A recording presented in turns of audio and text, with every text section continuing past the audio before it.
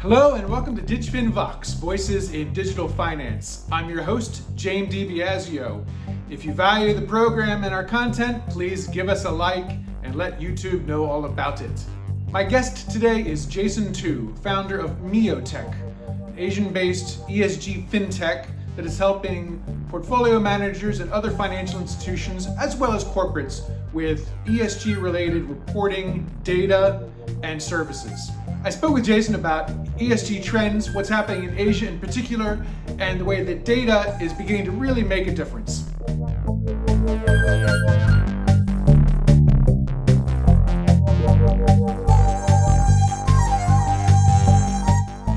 Jason Tu, welcome to DigFin Vox. Thanks for inviting me. Great to have you. You have been a leader from the technology side in ESG in this region for a while.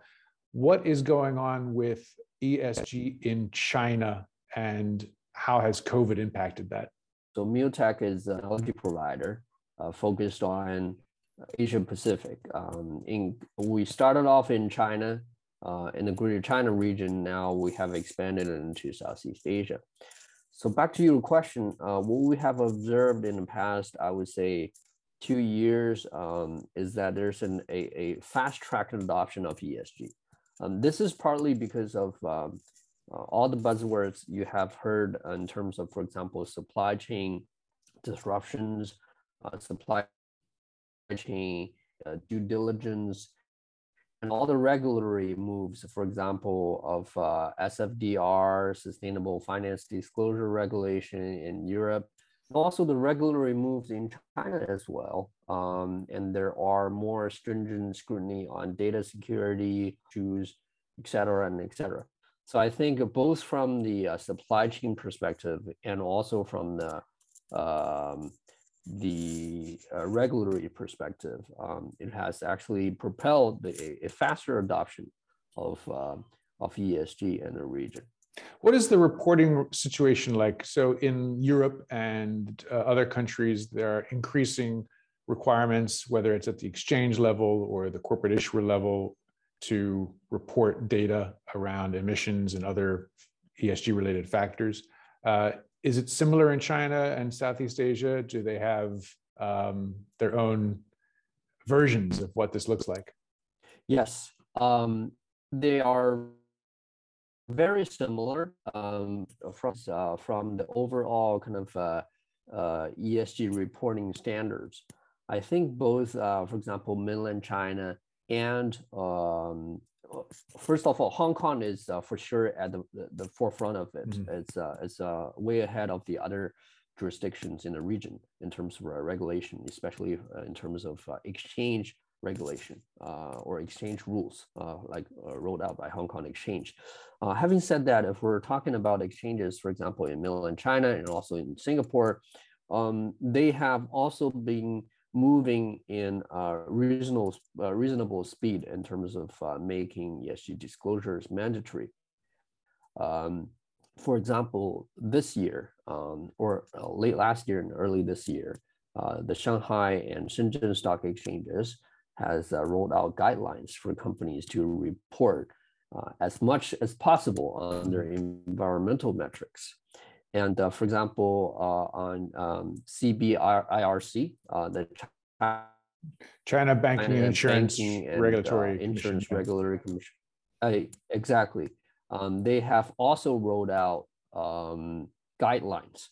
These are, notice that I've used the word guideline. Most of these are guidelines right now. So it's not mandatory, but at some stage, I see it becoming, mandatory requirements very, very soon. And similarly, in Southeast Asia, I would say, led by Singaporean government, its push is even faster, and adoption is even faster on the regulatory side. In your view, I mean, you're a technology provider to these to financial institutions.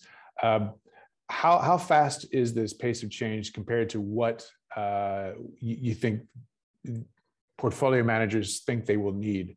Are they getting enough information that from the investment side to be able to start making good decisions around risks? First of all, right now we have expanded our business in the past 2 years. So we're not only serving financial institutions, but also serving corporates right now to help them collect ESG data and measure their ESG data. But on the financial institution side, I would say we've seen a lot more interest, and the interest has grown very rapidly in the past 2 years. At the same time, I think the asset managers or the buy side and sell side altogether are really, learning and teaching themselves to adopt ESG in a much faster way. Starting from 2021 and into this year in 2022, we've seen a lot of kind of mid-sized and even smaller size hedge funds becoming our clients, and that's a very good sign. Mm-hmm. And although some of the larger asset managers and asset owners, to them, their methodologies are more sophisticated. So they have their internal research team, they have their internal implementation across multiple business lines. Whereas, the smaller financial institutions like the hedge funds, their needs are simple. For example, LP reporting. How do they report to their LPs? Or compliance, regulatory compliance. How do they comply with, for example, the European kind of reporting standards, disclosure standards, or the new set of guidelines from SEC, for example. ESG is a very broad term, right? Environmental, social, and governance. And these things can mean, I guess they can be interpreted in different ways depending on where you are and what are the priorities of a given society.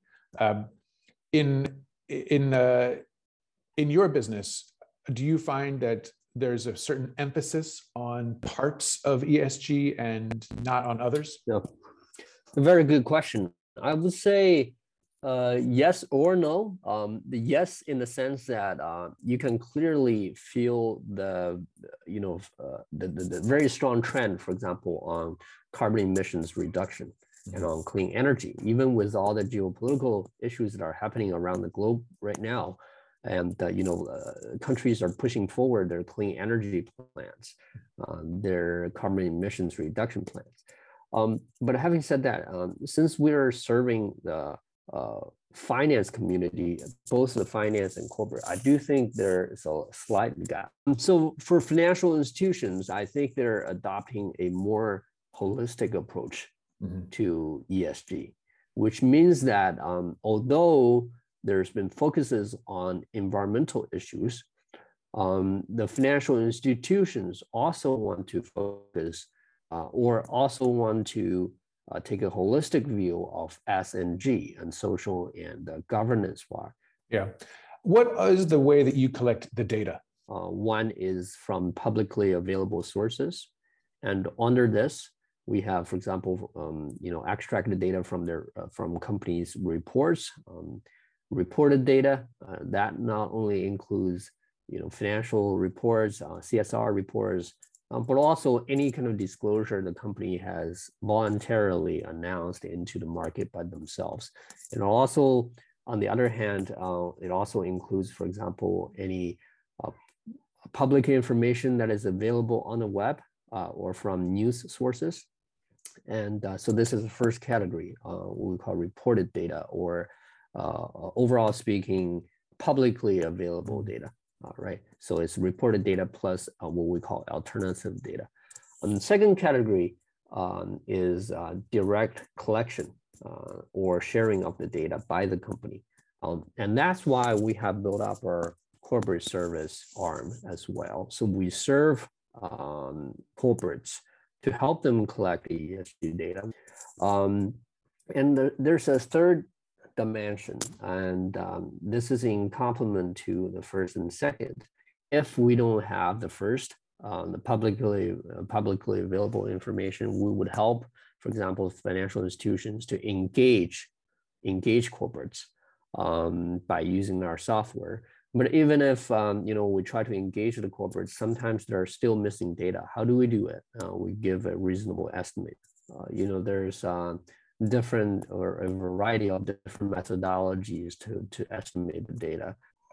Stakeholder management is a growing concept. I guess it's often put in contrast to, say, the neoliberal mantra of shareholders come first, second, third. But yet we still live in a financialized world where giant fund managers are still making decisions based on their value, traditional metrics around growth and profitability. So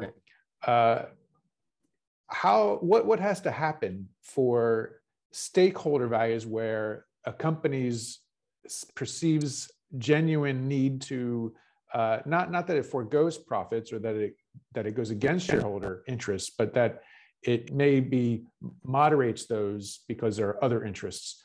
Is that actually happening? And what has to happen if stakeholder values are to become actually embedded in the capitalist system? It has already happened for many years, and people probably just didn't notice that. Let me give you two examples. One is both in the capital market. One is that think about it, how many fund managers or shareholders care about dividend right now? A large number of companies go get listed without profitability, right? So there are various reasons behind it, but I'll explain later. And second of all, think about earnings release. If we were to dial back like 7 or 8 years ago, when I was still, very active in the capital market doing all the trading, there were a lot of, for example, really betting against the earnings release, whether the number is going to be above expectation or below expectation. But is this still happening right now? No. Earnings release can hardly have a material impact on the company's their financial performance right now. Why is that? It's because we are actually, in the past, I would say a decade, we're transitioning, the capital market is transitioning into a more holistic view of the company. And it's not only based on, it's not dividend based, it's not purely on financial metrics.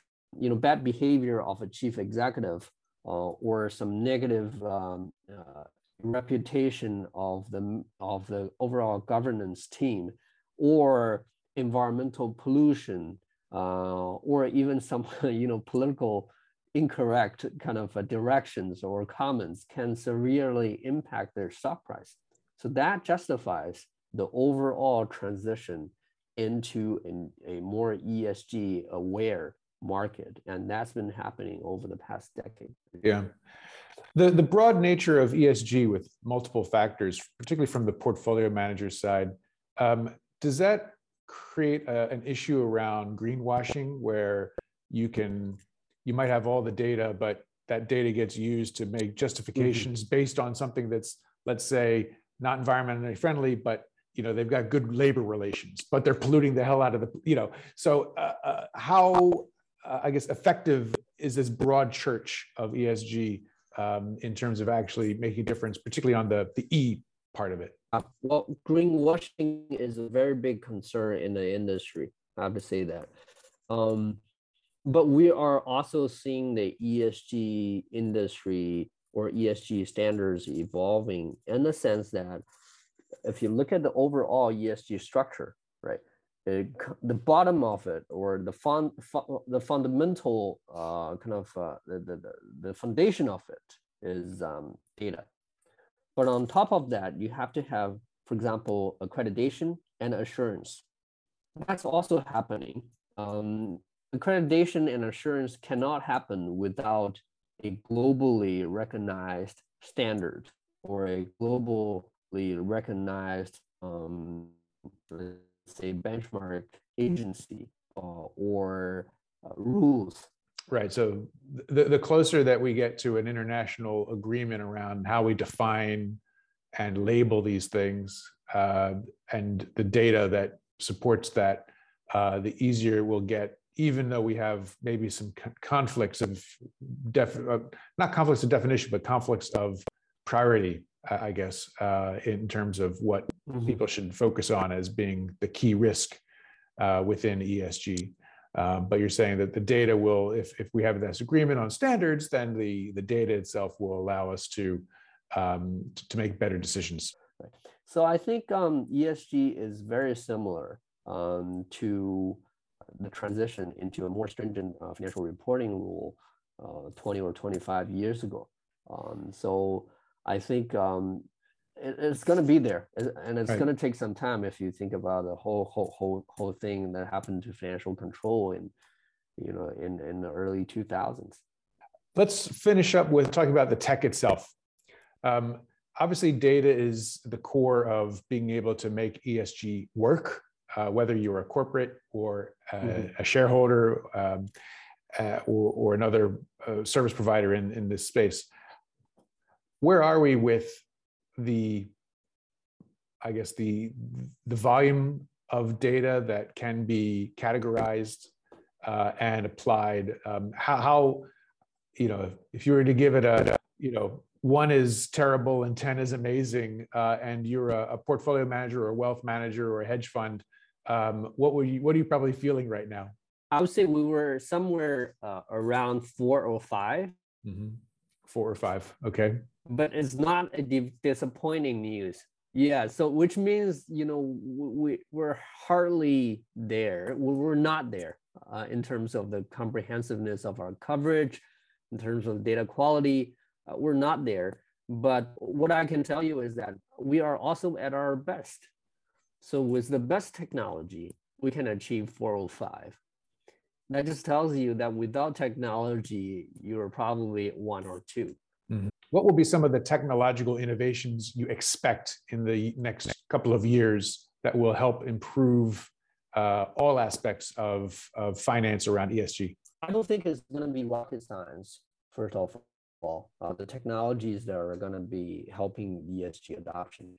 But rather, it's going to be reliable technology that can enable faster and more secured adoption. What do I mean by that? If you think about, we've been providing information to financial institutions, but then the fundamentals of the data comes from the corporates. If you were to, if we were all together to enhance this data collection and help corporates, collect, analyze, and manage their data, it's a very big effort. The corporates don't have their ESG data. It's because they don't have the data internally. Right. 99.9% of the corporates that we talk to, it's not that they don't want to do this disclosure. They don't want to share the data. It's simply because they haven't gathered all the data together themselves. Right. And this is really a big effort on the technical side, because as you correctly pointed out, there's greenwashing and there's reliability of data.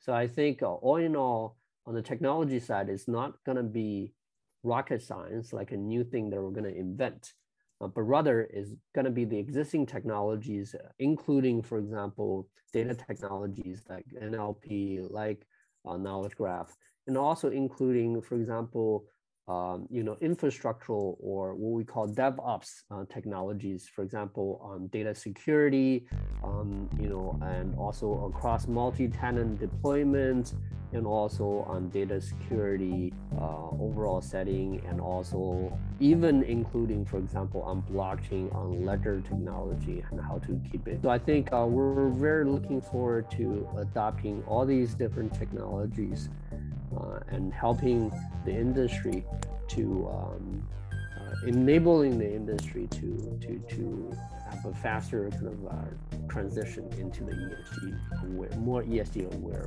kind of world.